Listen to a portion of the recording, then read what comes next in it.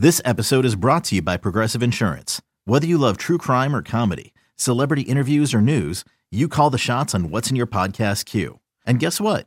Now you can call them on your auto insurance too with the Name Your Price tool from Progressive. It works just the way it sounds. You tell Progressive how much you want to pay for car insurance, and they'll show you coverage options that fit your budget. Get your quote today at Progressive.com to join the over 28 million drivers who trust Progressive. Progressive Casualty Insurance Company and Affiliates.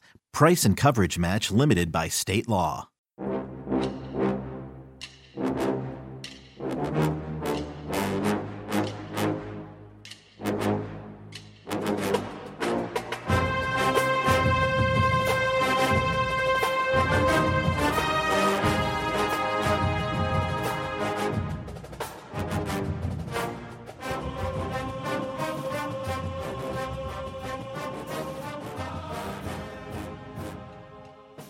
Good morning, Bucknutters. Welcome to the Bucknuts Morning Five here on Wednesday, May 25th, 2022. I am Dave Biddle, flying solo on today's show.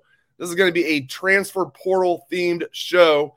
A lot to get into. I asked for questions on our Bucknuts message board, and some of our subscribers came through with some strong questions. So that's the first thing we're going to do is get into some transfer portal stuff. Had a question from Fox R 2001, longtime subscriber, Fox R 2001, wanted to know, basically, generally speaking, what programs, not necessarily, naming programs, although we'll get into some specific programs, but generally speaking, who is being helped most by the transfer portal? Is it the top tier programs? So we'll say, Alabama and Ohio State, and we'll even throw Clemson in there, even though I think they're, currently in a downturn. I don't even think they're headed for a downturn. I think they're currently in a downturn. We shall see. So who's being helped most by the transfer portal? Is it Alabama and Ohio State and Clemson? Or is it that next tier? Like right now you're seeing USC killing it. CBS Sports, they did a piece on, ranking the teams that have done the best in the transfer portal this year. USC's 1, Texas is 2. No surprise there. Last year, it would have been Michigan State. Mel Tucker turned his roster over, went from a really bad 2020 season to a really good season last year. They were, 11-2, won the Peach Bowl.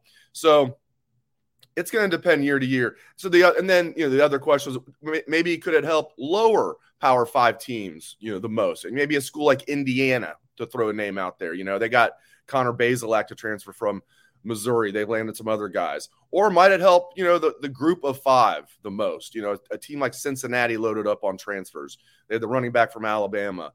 They had a lot of other transfers that really helped Luke Fickell and the Bearcats, who won't be group of 5 for much longer. Okay, so let's get into it. Who does it help the most? I think it just depends on the year. There's no way that Ohio State would have been as successful as they were in 2019, obviously, without Justin Fields. And they had him for 2 seasons. So there you go. And then you look what happened with Alabama getting Jameson Williams. Would they have been able to do what they did without having, Jamo be, one of the best wide receivers in the country and really save their wide receiving core? They had John Mechie, and that was really it. Jameson Williams was clearly their number 1. Leaving spring last year, was Ohio State's 4th receiver. So this year, it's helping USC and Texas the most. I don't think it's going to be like that every year. I mean, you have Sark's in his 2nd year, but he still has to, turn over that roster and have all the NIL money that they're able to promise transfers. Ohio State can get into that too with transfers, by the way. They kind of got to be low key about it, but it's a little different than recruiting. Tanner Holden for the basketball team is a good example with that. I know the foundation was able to help secure him a deal, and I'm sure he knew about it before he transferred from Wright State to Ohio State because there were other schools going after him. So this year it's helping USC and Texas the most. Last year it helped Michigan State the most. It's going to depend year to year, but I still think schools like Ohio State, when they have a need, schools like Alabama, when they have a need, and when they don't have to worry about maybe getting outbid for as this goes forward, I don't think they're going to have to worry as much about getting outbid by the Texases. Maybe they will, but I think Ohio State, the money that is here in Columbus and across Buckeye Nation is nothing to scoff at, and it's just going to get better. I mean, you look what they're doing in New Albany here near Columbus, building that into the Silicon Valley of the Midwest. So you look at what Ohio State's been able to do. They got, obviously, Justin Fields as example number one. What happened in 2020 when they needed a running back? They got Trey Sermon. What happened in 2019 when they had a hole in their offensive line? They got Jonah Jackson. So, this year they didn't land, any great transfers, but we'll see about the guys they brought in. Noah Ruggles last year, that was a very good transfer, even though it was a kicker. So we'll see. But I still think, generally speaking, as we go forward, I think it's still going to help. The rich will always get richer, in my opinion. Just like NIL right now, it's helping Texas A&M the most. Do we really think it's always going to be like that? No, it's like that right now because Jimbo's buying all his recruits. Even though he doesn't want to admit it, we all know it's true. So, all right. So that leads to my next thing. So we're going to get into – so I think convoluted, I know.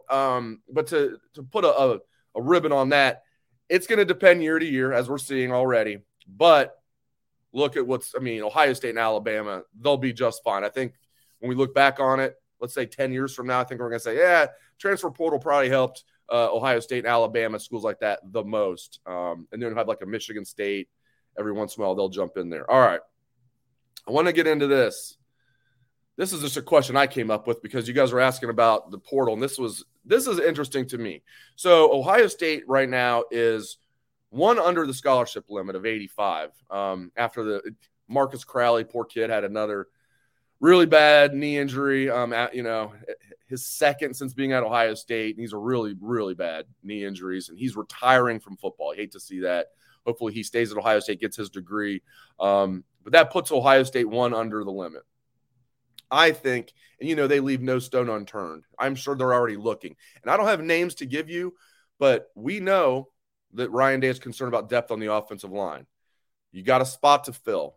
Now, I don't think it's going to be some guy that's going to come in here and be like a stud and a starter right away. But let's say there's a kid from a lower level, even an FCS school or maybe a MAC school, something like that, who was a starter, maybe not even a star there, but still has, let's say 3 years of eligibility left. Maybe played as a true freshman. That year didn't count. And it started last year as a sophomore, has 3 years of eligibility left, and a guy that can come in and add depth and could be a starter if somebody goes down. I like the 5 starters, I really do, but they need depth. Josh Fryer is supposed to be the best backup, but you look at that timetable for that ACL tear, he tore it pregame of Michigan, late November. You do the math, 9 months puts him back at the end of camp in August. That's if he has no setbacks. That's the 9-month timetable. And then how rusty is he going to be? I think it's going to take a few weeks for Josh Fryer to get ready after he comes back. I don't think he's going to be ready to roll for the Notre Dame game. So that's your best backup offensive lineman, and he might not be ready for the start of the season. Hopefully he will be. Hopefully he'll, the timeline maybe will work out just right for Josh Fryer. We'll see, but I'm a little concerned about that. Point being, I think they need to land an offensive lineman in the portal just to help with depth. And I guarantee you Mark Pantoni and his staff are there's somebody on Pantoni's staff who that is their job, is to look at the portal. That's all they do, which is, I'm sure, a surprise to none of you with how big it is right now, how important it is. So they're looking. Will they land one? I don't know. If I had to bet on it right now, I think my gut tells me it's like 60-40 they will. Again, I don't have a name to give you. I just think it just makes too much sense. They talk about how they need depth on the offensive line. Ryan Day says it's a concern. They have a spot there. It just seems like you can talk a kid into, you can be a Buckeye, man. Yeah, you're a starter where you are right now, but you could be a starter here, if not this year, maybe next year, the following year, and you can be an Ohio State Buckeye on scholarship, NIL deals, whatever you need to do to entice him. Again, it wouldn't be a star, but someone to help the depth. One more thing before I move on. I also think they have 15 kickers on the roster right now. Ohio State does. Okay, I'm joking. But they do have 6. They seriously have 6 kickers on the roster. 3 scholarship, including the transfer they're bringing in from USC, Parker Lewis. Noah Ruggles is coming back, which is great news. And they still have Jake Seibert. There is no way they're carrying 3 scholarship kickers, in my opinion. They could. They're one under. They could add an offensive lineman and still have 3 scholarship kickers. To me, that is bad usage of 85 scholarships if you have depth issues. So we know they have a depth issue on the offensive line. So that's one that would get them to 85 if they did that. Then if one of the kickers were to transfer, and I would have to think that'd be Seibert. You're not bringing in Parker Lewis he's not transferring. Ruggles is coming back for a 6th year. He's not going anywhere this year. I mean, to me, those are going to be the 2 scholarship kickers. It just makes too much sense. Then again, I was wrong when they were bringing in Parker Lewis and Ruggles was skipping spring. What was I telling you guys? Oh man, you can see the writing on the wall. This means Ruggles isn't coming back, but I was wrong about that. So maybe I'm wrong about this, but it just seems it's common sense that Seibert will likely transfer. So if that happens, where else do they need depth on this team? Corner. I like the top 6 corners, but they only have 6 scholarship corners on the entire roster. 84 scholarship guys on the roster right now, 6 corners. And they like playing a lot of DBs. And I know, it's more of a safety-driven secondary, but still, they typically have 8 or 9 scholarship corners on the roster. They have 6. And again, they really like the 6. So that's the good news. But what if injuries happen? And they do have a walk-on they like, who I think would probably be the 7th best corner, Cameron Kittle, sophomore walk-on, who you guys know played well in the spring game, but he played well all spring. But do you want a walk-on as your 7th best corner? I think they need to add a corner through the portal too. They can get down to 83, which I think they will. You can add an offensive lineman. You can add a corner. So look for that. Again, I don't have a name to give you, but they need to add a corner to get up to 7 scholarship corners, in my opinion. We'll see what happens there. All right, next question. Speaking of the transfer portal, told you guys it was going to be a transfer portal themed show of the Morning Five. This comes from the publisher of our site himself, your host on Tuesdays and Thursdays here in the Morning Five. Dan Rubin asked this question. I love it. Is Jordan Addison better than Ohio State's wide receivers, or did Jordan Addison just get more opportunities earlier in his career due to less of a crowded depth chart situation? He's not better than Ohio State's wide receivers. Give me a break. Do you think if Jackson Smith and Jigba was at Pitt last year that he wouldn't be able to do what Addison did? Come on. Give me a break. Now, Addison's very good. And Dan also asked, is USC basically just covering up, buying players to cover up their recruiting shortcomings? Yes, they are. Now, in defense of Lincoln Riley, he just got there. So, he's like, these aren't my recruiting shortcomings. He's Clay Helton. How was Clay Helton allowed to be here for so long? How was he even allowed to be here at all? How is he allowed to be here for this long? I made the joke when Ohio State was playing USC at the Cotton Bowl in 2017 to some of my media cohorts before the game. I said, could you pick Clay Helton out of a lineup? The majority of them kind of said, probably not. That was in 2017. And I can't believe they kept Clay Helton as long as they did there. But thank goodness they did. Ohio State was going out there and just, getting players out of Southern California, just CJ Stroud, Chris Olave, no big deal. Guys like that, Wyatt Davis, no big deal. Hero Canoe. So is USC making up for their shortcomings in recruiting by buying players? Absolutely. Jordan Addison, my gosh, Reggie Bush got like a Yugo and like a trailer in comparison to what they're giving Jordan Addison. What are we hearing? $3.5 million and a mansion? Jeez, a mansion? First of all, I need to see the mansion. I mean, my gosh, a mansion in LA, what would that cost? About 10 times as much as a mansion here in Columbus? Although the property costs are going up here in Columbus. As they are pretty much everywhere. But LA, are you serious? So yeah, they're buying players. Is Jordan Addison better than Ohio State's wide receivers? I don't think so. Particularly not better than Jackson Smith and Jigba. Jordan Addison's really, really, really good. He'll be a first-round pick. He's one of those guys that could have pulled a Jamar Chase. Now, he's not as good as Jamar Chase, obviously. My Bengals. But Jordan Addison probably could have taken the year off like Jamar Chase did and still been a first-round pick. He wouldn't have been the first wide receiver taken. He wouldn't have been the number 5 overall pick of the draft. But then again, why would you take the year off when you can go make $3.5 million and live in a mansion in LA and get to play in that Lincoln Riley offense? So, but no, I don't think he's better. Now, is he better than Emeka Egbuka? Is he better than Marvin Harrison Jr.? I'd still take my guys. I mean, maybe right now he's a little ahead of them, but he's only a year older than them. Both of them are ranked higher than him. Addison was relatively high 4-star kid out of, I believe, Fredericksburg, Maryland. Good get for Pitt, but it wasn't like he was a 5-star. I don't know how Marvin Harrison Jr. wasn't a 5-star. He should have been. You watch his film, you look at the pedigree. But Emeka Egbuka, number 1 wide receiver in the country. I mean, I wouldn't make that trade. Maybe I'm crazy, but I wouldn't make that trade. I'd rather have Emeka Egbuka than Jordan Addison. And I get it. Jordan Addison had a crazy year last year, Biletnikoff a winner. But, hey, having Kenny Pickett as your quarterback helped. Having C.J. Stroud as your quarterback helps, too. I get that as well. All right. Next question. Switching gears away from the portal. I like this one too. This comes from another one of our subscribers, Kurt Kevin, wants to ask, so if the Big Ten does away with divisions, which I hope they do. I really do. They need to. It's just so unbalanced. It's ridiculous. All 7 teams in the West are like, please, no. Can we keep the divisions? All 7 of those guys are all 7 of those programs they want nothing to do with going to 14. And the East is like, can we please do that? Especially, really, Ohio State probably doesn't care that much. I mean, I know last year it didn't go their way, but more often than not, Ohio State's winning the East. But teams like Penn State, Michigan are hoping to do away with divisions. No doubt about that. All right, but here's the question. If they do away with divisions, Kurt Kevin saying Ohio State's likely, guaranteed games each season that they would play every year would be Michigan, obviously, Penn State.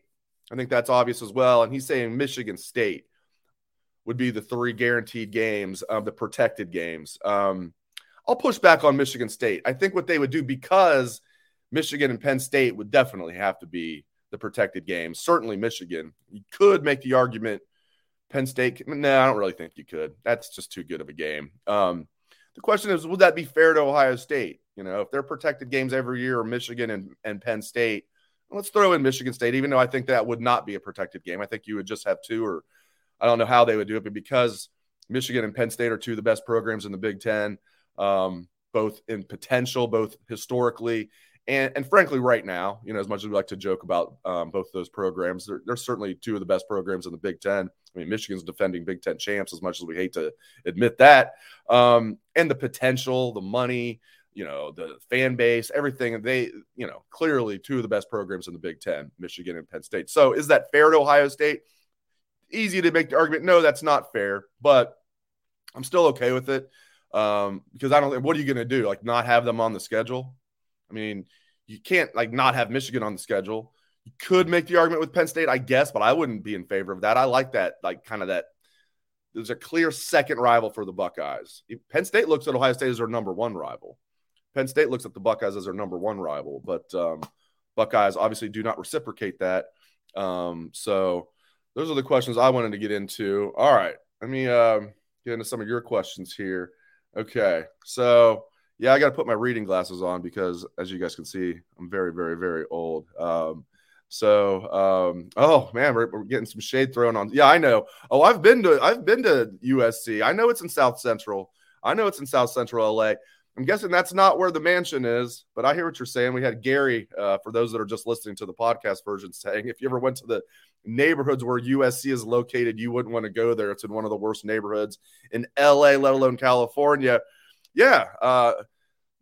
South Central LA. Yeah. As a kid that grew up listening to 80s rap. I'm familiar with that, but I've been to the Coliseum. It's not bad there. I mean, I know you're close to where it can get kind of sketchy, but we all have another comment here. Again from Gary. No need to worry about USC. Gary says Lincoln Riley's teams have had great offenses, but the defense needs the defensive side of the ball always needs work. And always sucks, he says. Yeah, but he's got a little bit more money to work with now, and I almost said it's easier to win in the Pac-12. It really isn't. Both conferences are trash, Pac-12 and the Big 12. All right. Harris wants to know, what's the word on Richard Young? Yeah, I don't think the Buckeyes are going to get 5-star running back Richard Young. I know he postponed his visit. We'll see if that's a cancellation or if that's actually just a postponement. My gut tells me they're not going to land Richard Young. I think they're going to get another running back in the class. They already have Fletcher. I do think they're going to get a second running back, but I do not think it's going to be Richard Young. I hope I'm wrong, guys. But I think 5-star running back Richard Young will not be a Buckeye. I think he kind of wants to be the big fish probably in the class, maybe the only running back. And maybe there's some NIL stuff going on. I don't know. You add it all up, just my gut feeling. We have somebody saying he's a silent Bama commit. There's been some talk about that. Tavarius says that he's a silent Bama commit. I could buy into that for sure. I want to get into this too. We have a question from Charles coming from Facebook.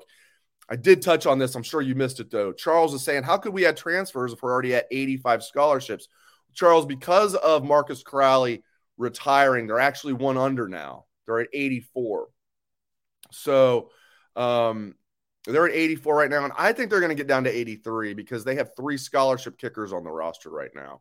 And when you have depth issues on the offensive line, which I think they need to add an offensive lineman, and you have depth issues at corner, even though I love the 6 scholarship corners they have, they only have 6 scholarship corners, which that's unheard of, especially at Ohio State. 6 scholarship corners, I've never heard of that. And they've got some guys that are versatile enough that can go over there and fill in. Like if they get like a Jansen Dunn healthy, I mean, Kai Stokes is so rangy, but I mean, you don't need 3 scholarship kickers.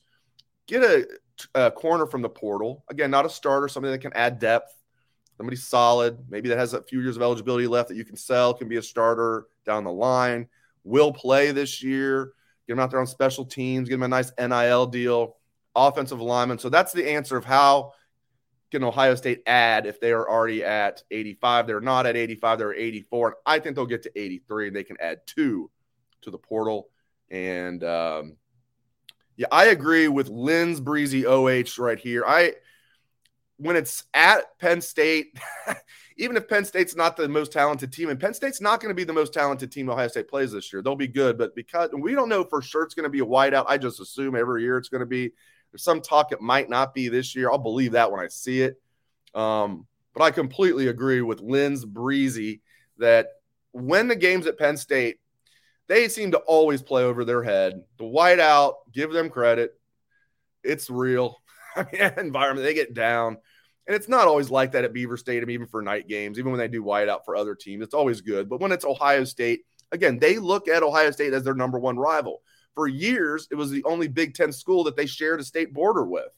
You know, I mean, now they've got Maryland and, Rutgers in the league too. So that helps them out. But for years, I mean, and they still look at Ohio State as their main rival. But for years, it was the only Big Ten school that they shared a state border with. It was one of the 2 schools that they played every year. They tried to manufacture Penn State, Michigan State rivalry. Good luck with that. The land grant trophy, like you're just going to manufacture a rivalry. You can't manufacture a rivalry. That stuff is organic as they come. So anyway, so there you go. All right. Well, there you go. I'm going to wrap up the show there. I appreciate the comments, the questions, a lot of stuff about the portal. If you guys like the show, subscribe, give us a 5-star review. All that stuff really helps. Again, thank you so much for you guys tuning in. I know you guys have a lot of options, and appreciate you guys taking time to watch, listen to the show. I like the interactive part with the questions and the comments. I appreciate everybody who's listening to the audio-only version. Hope everyone has a great day.